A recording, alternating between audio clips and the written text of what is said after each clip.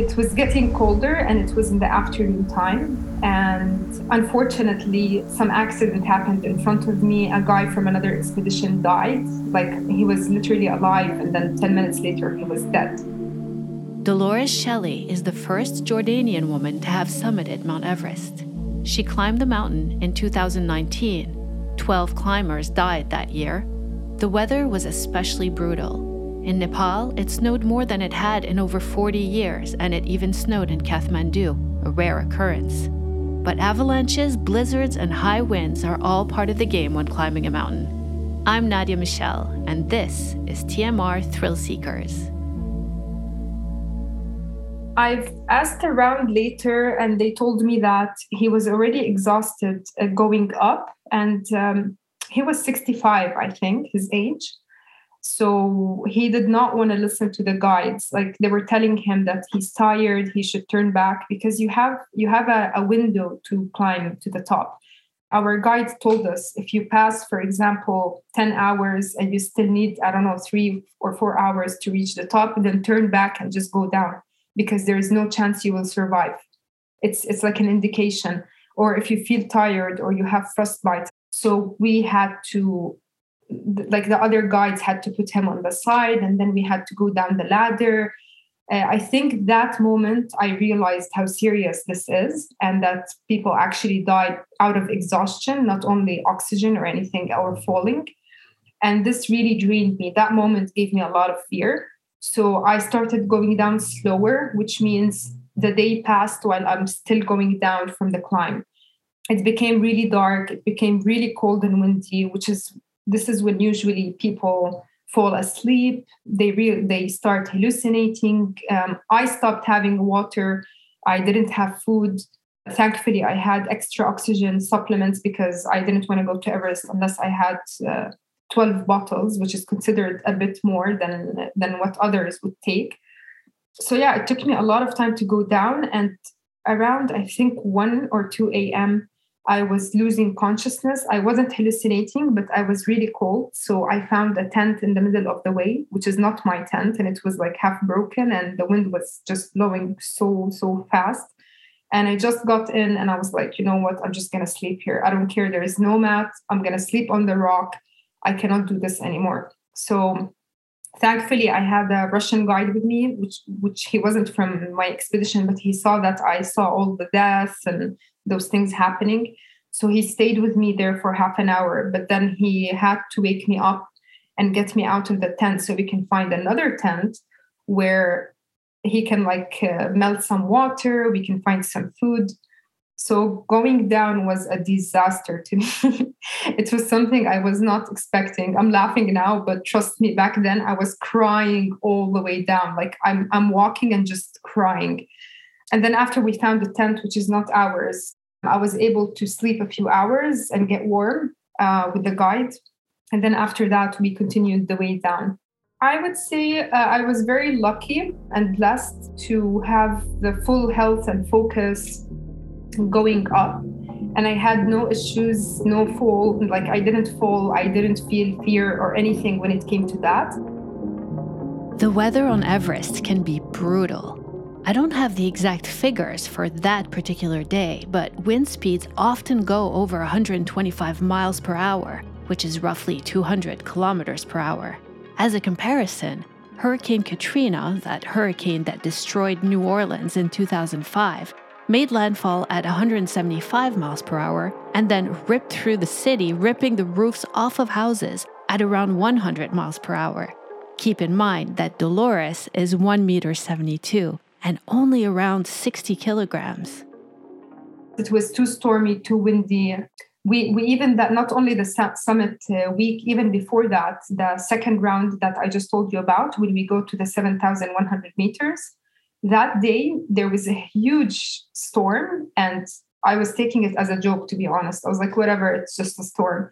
And then at 7 a.m., I wake up, I get ready, I get out of the tent and the storm blows. And I just see myself flying. Like I almost flew off the edge. And then one of the Sherpas just jumped on me. He grabbed me down to the floor And there was an ice axe in front of me, and I was holding onto the ice axe. My other tent mate also, she was on the floor, and then they put us back to the tent. We were soaking wet, and again, everyone was like screaming because it was unexpected, but we had to continue. So we went down really fast as much as possible because you cannot see anything in front of you. It's too white, it's too cold, foggy. There's a lot of storm. It's on the edge. So it wasn't the best year to climb, to be honest. I didn't even enjoy it as much on the top because I was there for 10 minutes. Usually, if the weather is nice, you can stay 40 minutes on the top. We stayed for like 10 days in the camp waiting for the window opening. Usually on Everest, you have a week of window opening if you're lucky, and the weather is nice. And they were telling us every day, like, guys, you need to be ready. There's a big chance that we might not summit this year because of the weather, because it's so dangerous that we have to cancel everything. So we only had two days of window opening. 2019 was also a record year on Everest in terms of the number of climbers. 885 people summited in a very small window of opportunity in May when the weather finally cleared up. So all of those climbers had to summit in the same couple of days. Adventurer Nims Persia was also there that year. You might know him from his 14 Peaks documentary on Netflix. He took a picture showing hundreds of people on a line near the top of the mountain that made the front page of the New York Times. It made it look like the mountain was dangerously overcrowded. That picture, along with reports of dead bodies being left along the path, created a sense of public panic, which is what the media is really good at. But it also gave the impression that everyone is now climbing Everest and that maybe it's not so challenging after all. But that's a big assumption to make. Consider this, around 30,000 people ran the Boston Marathon in 2021. But that doesn't mean that running 26 miles is easy. High altitudes can be deadly, and extreme harsh conditions take their toll. It was a very, very, very bad year. From the Nepal side, most of it was because of the crowd. Also, it's not only the weather. There was a huge line of people. I don't know if you've seen that photo or in the news. A lot of people came back with frostbites and lost their fingers or even half of their hand or something. The challenge of it, I know it sounds so hard and all of that, but there are so many good things to it where you learn how to deal with challenges. Dolores was born and raised in Jordan by a Palestinian-Jordanian father and a Serbian mother. She grew up dreaming of climbing mountains and epic adventures. But the expense of mountaineering was more than she and most people can afford. Each mountain is different. So if you're talking about the 9 days mountains and stuff, it's like 5,000 to 6,000 euros. But Everest is like $64,000, something like that. Yeah. Because it's not only for the trip itself, but for the preparations before, for my personal trainer, for the equipment that we buy. It's very professional and expensive. It's not any kind of equipment.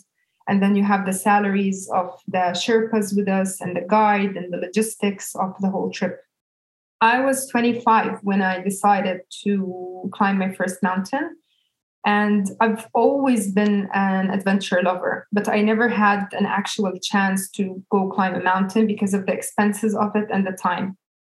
I decided to do it. Honestly, it was kind of over a night when I decided to climb Mount Meru Peak because I was in an event held by a Jordanian mountaineer who also climbed Everest as the first Jordanian. And then I was excited to try something like that, like a big adventure for the first time.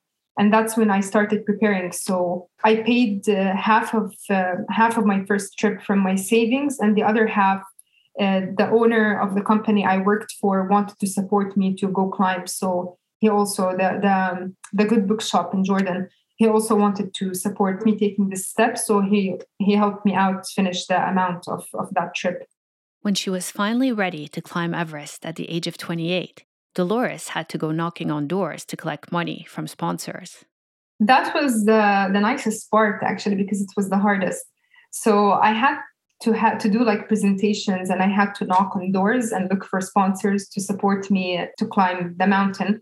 The good part is that I had a message with me, and also it would be a historical achievement, let's say, But it was not easy, to tell you. Like, I had to really do a lot of meetings and try to convince people to fund me, to do PR for them and media and all of that. So it took me a while. Even the Sustainable City, it took me almost a year and a half to be able to sign the sponsorship for Mount Manaslu and Mount Everest.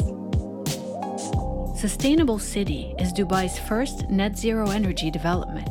The 500 villas and 89 apartments there function using solar panels and recycled water, and no cars are allowed.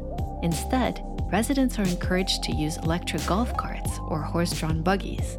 There are natural biodome greenhouses and organic farms for local food production, and there's even a school, a mosque, and a science museum. It's a worthy project that Dolores was proud to promote while she was climbing and documenting her Everest expedition. In fact, she filmed the journey herself and eventually released it as a documentary called The Lone She, which premiered on National Geographic Abu Dhabi on International Women's Day in 2020. After climbing Everest, Dolores returned to see her family in Amman.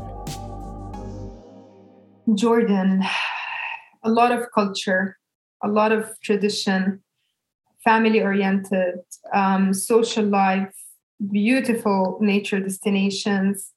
Petra is there, the Seven Wonders, one of the Seven Wonders, and the Dead Sea, the Aqaba. There's so many other things in wadis also to see in Jordan. Oh, and the food. I'm sorry, I forgot. The food is the best.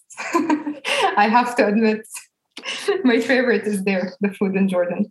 One thing Dolores said she really missed while she was on Everest was home-cooked food. I asked her what her favorite dish is, although I suspected I knew the answer. Mensef, of course. I can eat it for breakfast, lunch, and dinner. I don't mind, which drives my mom crazy because she cooks everything and she's like, that's not healthy for you to eat all the time. Mensef is Jordan's most famous dish. It consists of lamb cooked in dried yogurt that's been fermented for several months. It's usually served with rice flavored with animal fat and eaten with thin Arabic bread. But the right way to eat it is by making a small bowl with your hand and scooping mensef from a communal serving dish and then adding some onion on top. Dolores' enthusiasm about the food was real, but it didn't quite make up for the post-adventure syndrome that many climbers experience. It can be tough to readjust to the underwhelming routine of regular life. It was more like taking a break for 2 months, but not any kind of break. This is the hard part to explain because it's a challenging kind of break. It's not like a holiday. And then coming back and just having to adapt back to the norm of the life you've been living is kind of a weird feeling. And also, of course, the exhaustion really had impact on me. So when I had TV interviews, I felt like my mind was not there. I felt like my body is there, but my mind was not present at that moment. I mean, like my focus and everything came back after, let's say, 6 months or a bit more. But I don't feel I'm the same person.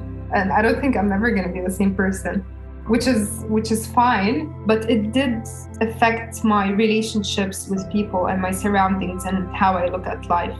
It did affect a huge part where I became more observant about certain things that I've noticed a lot of, I don't want to say everyone, but a lot of people don't see it the way I see it.